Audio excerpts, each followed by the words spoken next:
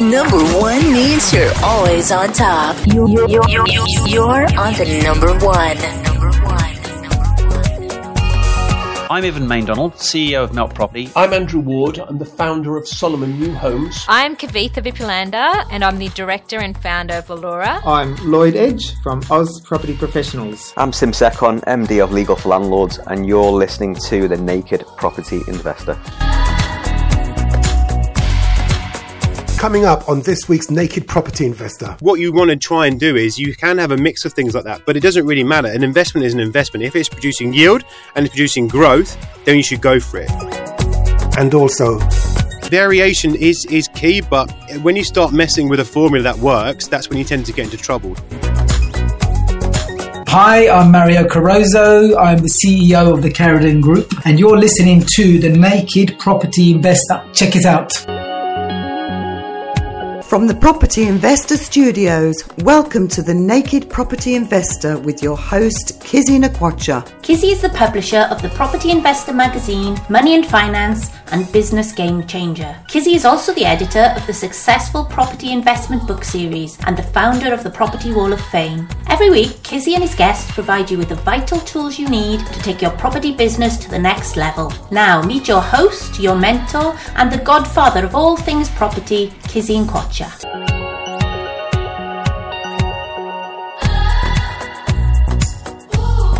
hello and welcome to The Naked Property Investor. This week I have the privilege of spending some time with James Stanton, Property Director and Managing Partner at Hoxton Property. Now, Hoxton Property is a business at the forefront of property investment, and they aim to make your dream of having the perfect property portfolio a reality. In just a few minutes, I'll be talking to James to uncover his secrets of property investment success. Don't go away. Hi, I'm Tuan Dung from Durotax Quantity Surveyors. You're tuning into The Naked Property Investor. Thanks for dropping in. This week I'm in the studio with James Stanton, Property Director and Managing Partner at Hoxton Property. But before we introduce James, I've been reminded to tell you that Kizzy's Luxury Property magazine is producing its annual showcase of the top 10 outstanding property specialists 2020. Now, this showcase covers all disciplines from commercial and residential developers to design, finance and property marketing. To be eligible for the award, the specialist must work in one of the following regions: the UK, Europe, Australia, or the US. For information about how to nominate yourself, a colleague, or a client for inclusion in the top 10 outstanding property specialists, email editor@klpmag.com. That address one more time is editor@klpmag.com. That's it. Job done. Bills have been paid. James, it's amazing to have you join me. Thanks for having me, Kizzy. Real pleasure. Before we get started, can you give us an overview of Hoxton Property? What do you do and what makes you so special?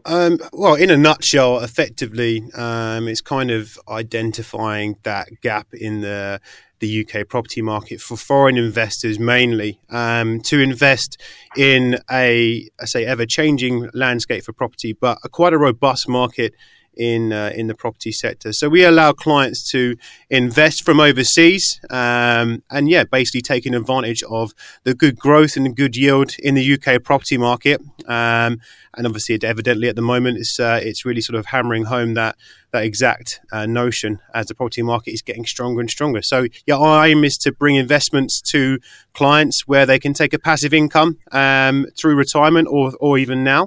And obviously get some good growth and look to potentially leverage their properties up and buy more in the future.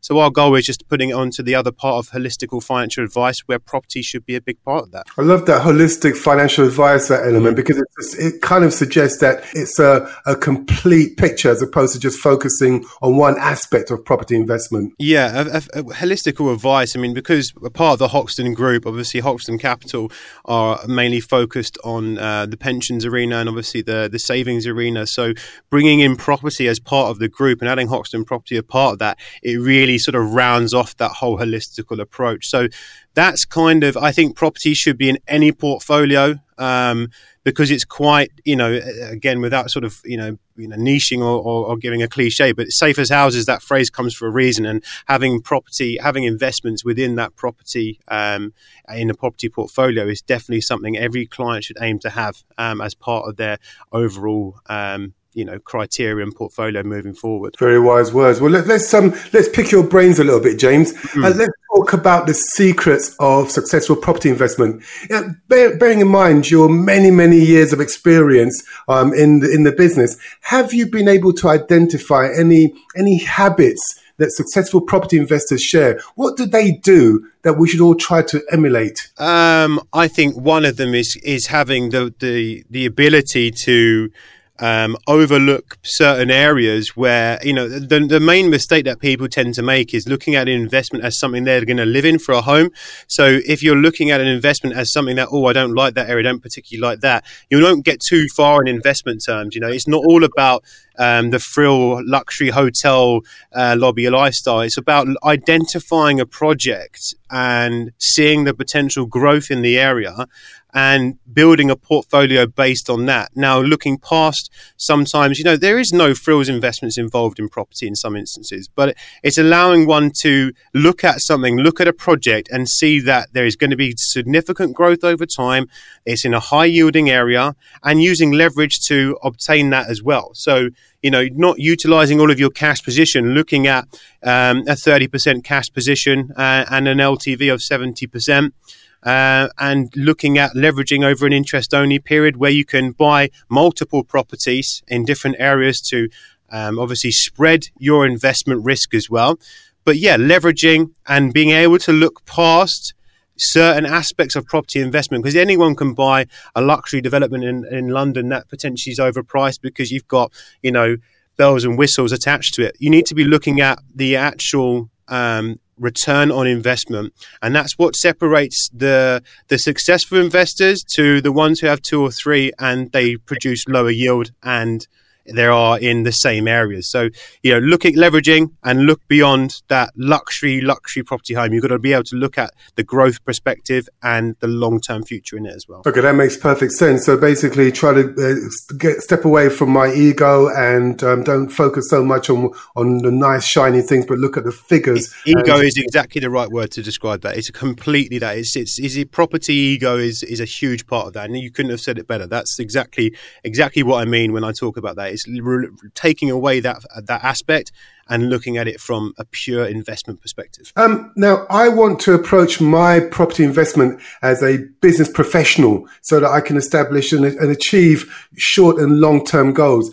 James, how important is it for me to have a business plan? For property, it's huge, but the idea of that, you can come to someone like myself with a plan already together, which is great. But what we tend to do is we will formulate and add to that plan, or we'll get a plan with you together. We'll create a plan for you.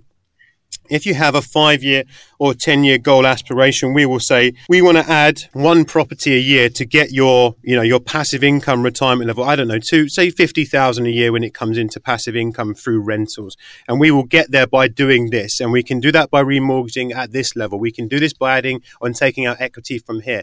If you come with me with a plan, that's brilliant.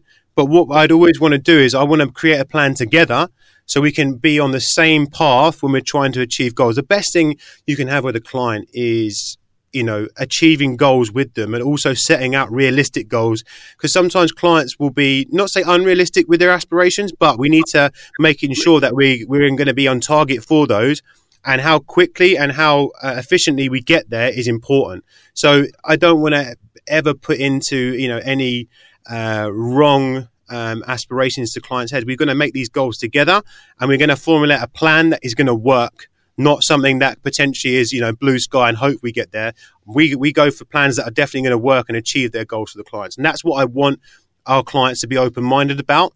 I'm happy to look at ideas with you, but if you're coming to me, my job as a professional is to put you in that target range for you. So I'm interested in having client thoughts on it, but I want to get this edited and doing it together. So if a client comes to you with an idea or a vision of what they want to achieve in, let's say, 10 years' time, job then is to find practical ways to realise those goals whilst also managing their expectations. 100%. Managing expectations couldn't be, any a better way to say it. You have to.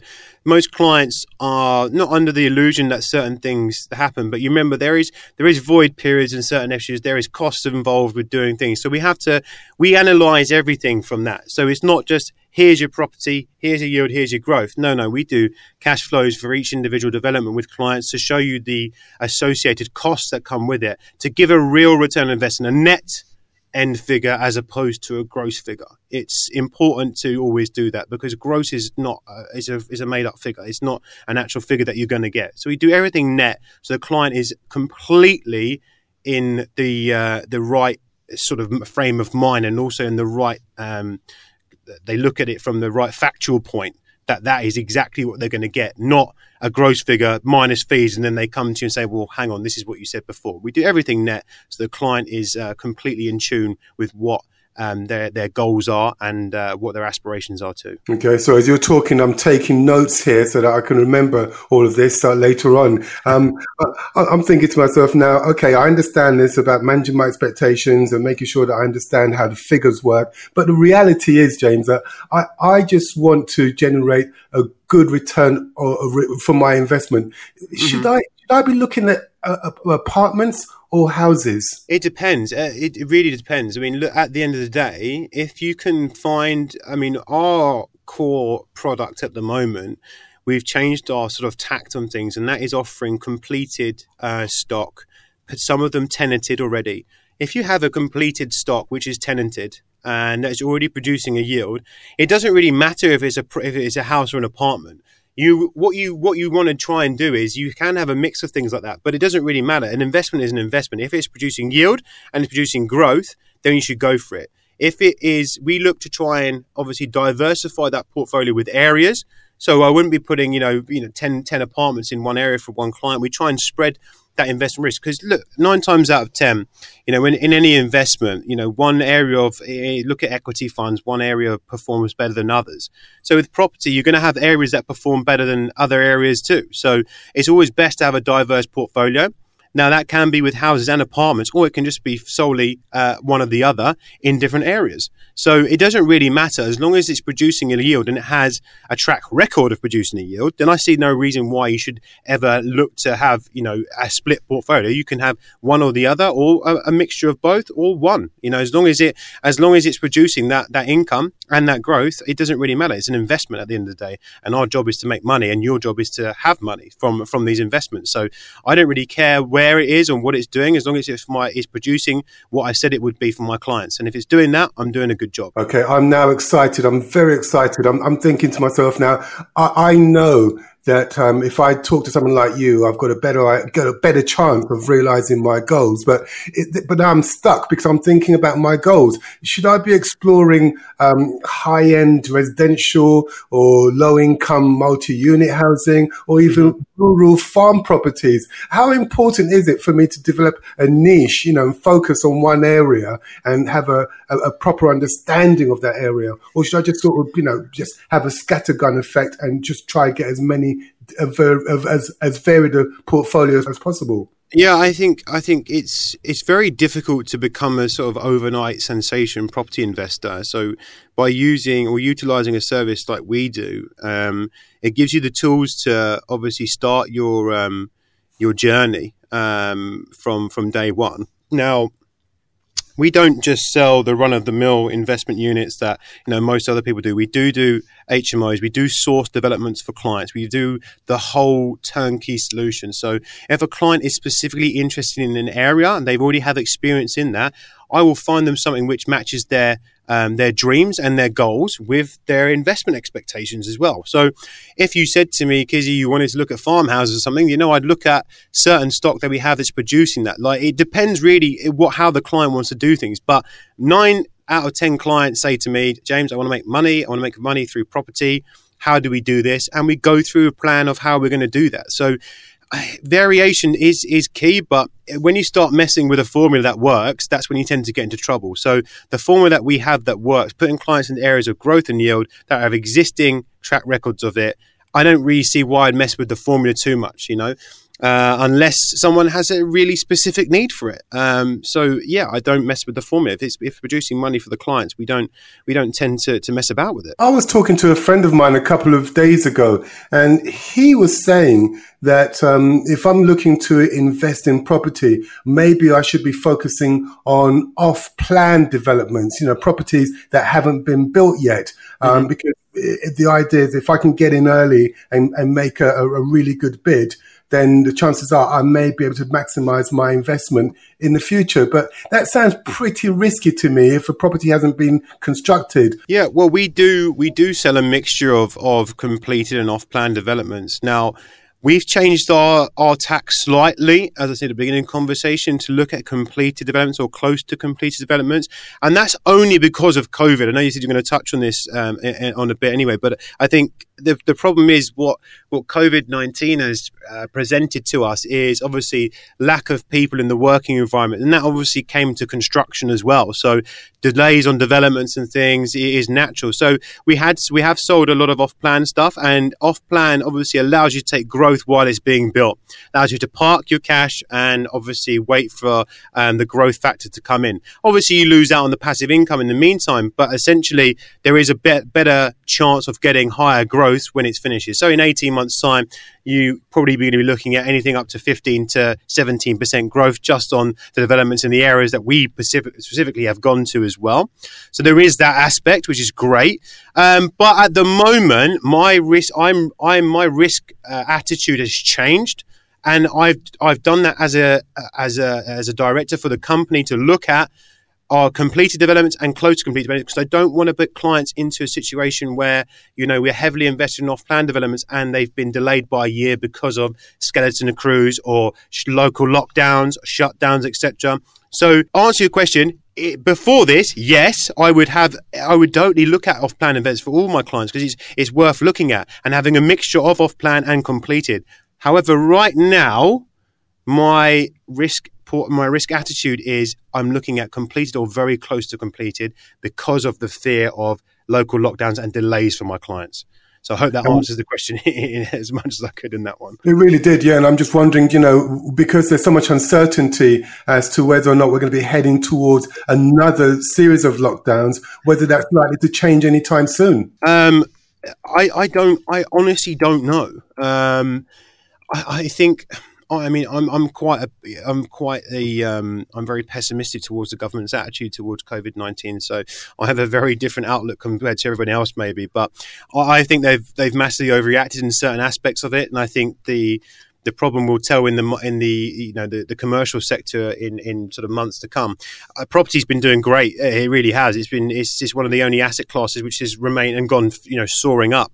But the overall landscape at the moment, it is riskier for clients to look at off plan now. There's nothing we can do beforehand because no one had the gift of foresight and saw this coming. So what we can only do now is protect new clients coming into the property arena, investment arena, and by issuing them, the reason that we're looking at this in particular is because we can't foresee the next lockdown, we can't foresee the next ridiculous rules of government measures that's going to be put in place, and that could potentially delay your investment. So we've just taken I've taken a personal choice in this company, up to my investment board as well, that we'll be looking to put clients into completed or close to completed units. As of now, that will change as and when we have the directive from the government that we're not going to have, potential local lockdowns. But I don't really foresee that landscape changing in the next 6 months, for sure. Oh, for the benefits of having a crystal ball.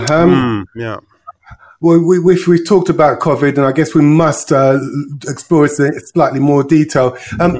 Property markets experience huge changes in the wake of COVID-19. James, what, in your opinion, has been the most significant changes? The stamp duty holiday is huge, but that's only accelerated the growth in the market. So it hasn't actually been a bad thing. The only sort of negative connotation that I can relate to COVID with the property market is probably the commercial landscape.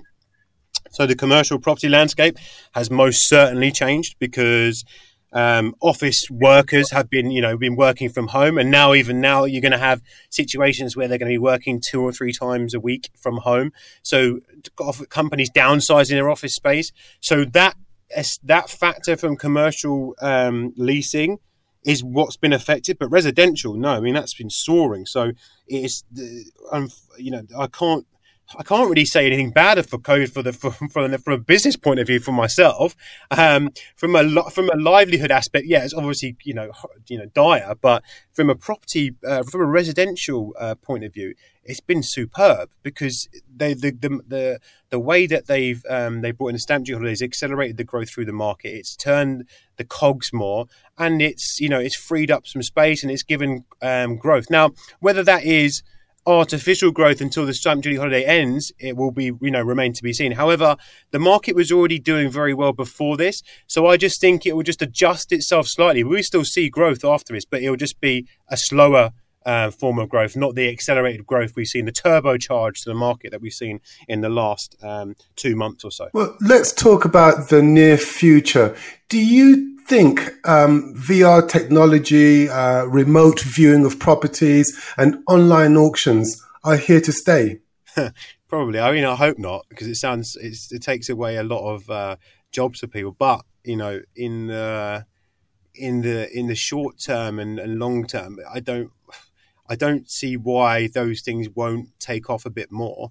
But it's nice I think it's still nice to have that face-to-face relationship, whether it's with an agent or investment house or something. I still think it's nice to have that, but most of my meetings are conducted on Zoom and Microsoft Teams these days, so I don't see why that wouldn't become a thing that is normal. I don't want to see that, but it's very hard to see past that becoming normal. It's strange because a couple of years ago, if you'd said to me, it's going to be a new normal where people would view properties online and they'll talk to the estate agent through Zoom or Skype, and then later on I would have said that's crazy. Why would you want to do that? But now, I'm thinking, well, maybe that is a good way of doing things.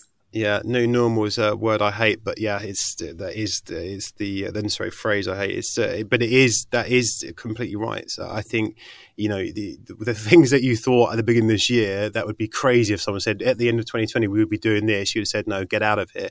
But now, yeah, I couldn't see anything more normal than those added things that we take for normal life these days now. How do you envisage the real estate market adapting or changing over the course of the next year or so?